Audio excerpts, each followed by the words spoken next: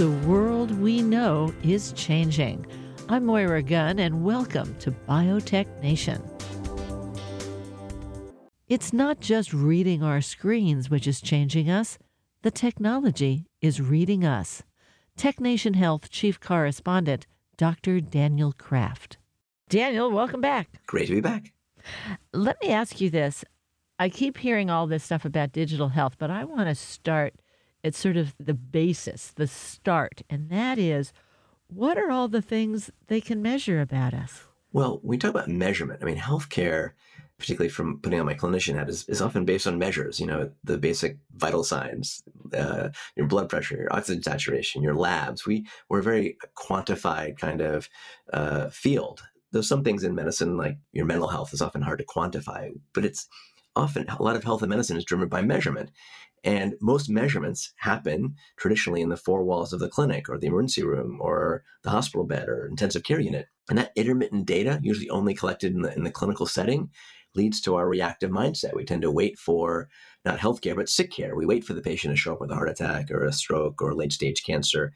And the potential of this new age of digital, mobile, connected health is that we can start to collect data and glean information and insights almost anywhere and bring care outside of the four walls to anytime, anywhere, and arguably even democratize healthcare and bring better outcomes at lower costs for more folks around the planet. So a few things we can measure.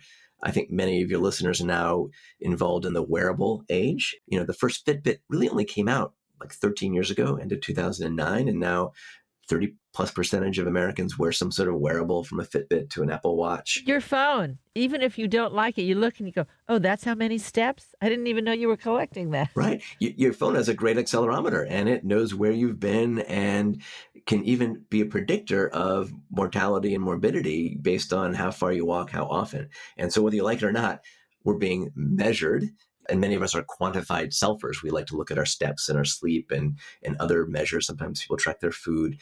But what we can measure now, it's getting extremely exciting. We can measure almost every element of our physiology and even our mental health using wearables and otherables. So the simple wearable on your wrist obviously can track your steps, but also can measure your gait. Also tied to GPS, can know, tied to your heart rate, what your oxygen VO2 max might be, your exercise capacity. It can tell your gait and whether you might have a change in gait and be more likely to have a fall. So that's sort of simple, small data. Obviously, sleep is something that can be measured for most of our wearables, which has a huge impact on our health span and risk for disease and recovery. But these things are moving beyond the wearable sense. They're now actually sweatables, things that will be patches that track your sweat. Many non-diabetics are wearing CGMs, continuous glucose monitors, to look at their metabolomics and how they respond to different foods and exercise. There's this idea now I like to call invisibles, that your camera on your laptop or your smartphone can use software and pick up your heart rate and your blood pressure and your oxygen saturation. So you don't need to be wearing anything to quantify your vital signs. And voice, something we're using on this recording, is a big biomarker, a digital biomarker that can predict signs of neurologic disease. If you have heart disease, it can listen to the sound of your chest and predict whether you have fluid in your lungs. It can be a predictor, obviously, of COVID or tuberculosis or a cold, the sound of your cough, this idea of acoustic epidemiology. These are all sorts of things we can now start to measure that go beyond the wearable sense. And these new measures can give us a new insights into prevention and wellness, to diagnosing diseases early, and then, of course, therapy to modify and have a feedback loop, which is often quite broken in many medical therapies. Invisibles, the invisibles. It used to be that I remember Steve Jobs saying, never trust a computer you can't lift, because the computers were so huge and big rooms, and never trust a computer you can't see. It's like, you can't see them. How do you know it's there?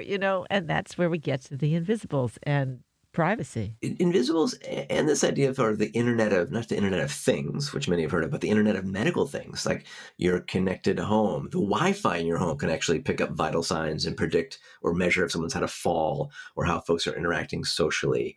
The cameras that might be, again, ubiquitous can look at behaviors and tell whether folks who might be, this idea of aging in place, can stay at home safely. Are they safe? Are they dressed? How are they interacting? So yes, there are computers and sensors embedded into everything. And it's no one sensor that's most relevant, particularly to someone's health. Maybe your heart rate and your steps are important. But when you connect the dots between these computers and sensors everywhere, that we can end up in this era of almost having a check engine light for the body, where it's sort of synthesizing multiple streams of data, maybe also knowing your age and location and genome and metabolomics, and really give you that early warning before you have a fall, or to give you a warning to take that COVID test before you turn PCR positive and have symptoms. We really have this new age upon us where we can start to make sense of these massive forms of data, turn them into actionable information, and make them relevant to the individual or the clinician at the bedside or the website. So then we have all of this data. Then do you bring that to your physician? What do you do with that? Well, right now, most of our connected data is sort of siloed. There's the ability now on HealthKit and on Android now to collect your HealthKit data and information from multiple forms, from your scale to your blood pressure cuff. Or I'm actually wearing right now a prototype of a device that measures blood pressure on my wrist, without a cuff. I have another prototype device that does blood pressure and blood sugar without a cuff or without a needle. So how does that translate to your clinician? No doctor, nurse, pharmacist, physical therapist wants more data. We're already overwhelmed by data. We want the actual insight. So a key element of this new digital health age is how do we connect the dots and go from quantified self, where that data and information is sort of siloed on your phone or laptop or tablet, and connect that in smart ways to your clinical team so that they can see things proactively, maybe act on that check engine light, and have a way of communicating with you that's seamless and is integrated into the workflow and the incentives, and is even paid for by the health insurance companies and other payers. Because there's a big gap between all these new apps. There's, I gave a TED talk back in 2011 about the future of medicine. There's an app for that. There was about 20,000 apps. In my last TED talk in 2021, 10 years later, there's like 300,000 medical apps at least. The challenge is finding those, using the right ones, and then the opportunity, whether it's one that manages your blood pressure, your blood sugar, to integrate that with your clinical care in smart ways. Well, let's talk about these medical apps. 300,000 just a couple of years ago. I'm sure that it continues to explode. Where is the line? They can't all be regulated by the FDA. There's no option for that.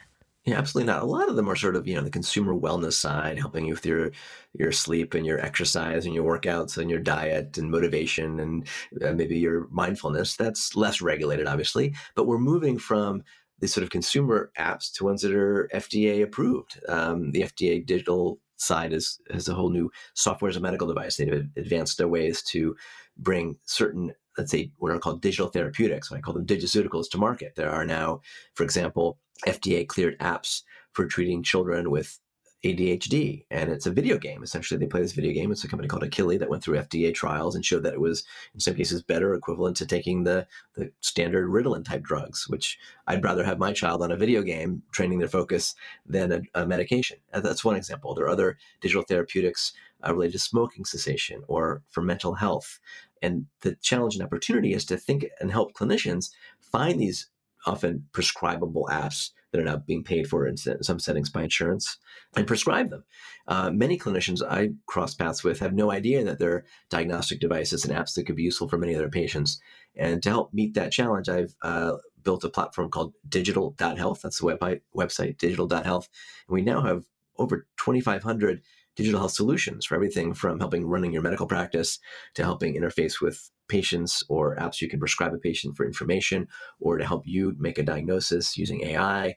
There's a lot out there. The trick is helping clinicians and eventually consumers and patients find those digital health tools and integrate them into their self-care and into their healthcare, not just their sick care.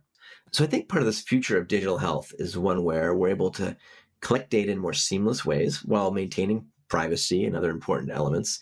We let those data elements combine, because it's not just about your wearable data or your genome or your metabolome or your microbiome or your proteome. It's how we put those together and glean insights from that are relevant to you as the individual, or if you're my patient, that I can help make that sense of in a smart, intuitive way. Then we need to connect the dots between those data into insights that might help nudge the individual do healthier behaviors, or remember to take their medication or adjust their medication, and then tie the learning back from that, crowdsource that information, integrate that into the workflow of nurses and doctors and others in healthcare so that we can have this new, smart, intelligent, learning digital health age. And so that you might go to a platform like digital.health and find the right app and prescribe it instead of the drug. And that those insights that are going to be gleaned from thousands and millions of individuals can then inform a better healthcare knowledge set for individuals across the planet. So I think it's an exciting but still early stage of digital health and medicine.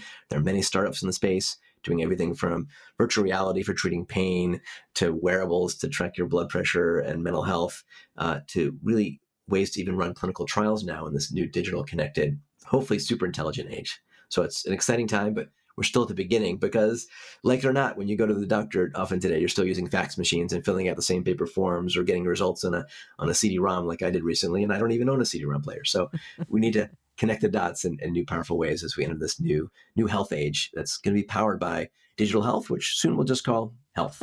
There you go. Hey, Daniel, thank you so much. We'll see you next time. Thanks, Myra. I've been speaking with TechNation Health Chief Correspondent Dr. Daniel Kraft. Dr. Kraft is the founder and chair of NextMed Health, on the web at nextmed.health and digital.health. Listen to more biotech podcasts at biotechnation.com or subscribe on your favorite podcast provider. Biotech Nation is a regular feature of the weekly public radio program Tech Nation. Listen to the full show via podcast or on your local public radio station. For Biotech Nation, I'm Moira Gunn.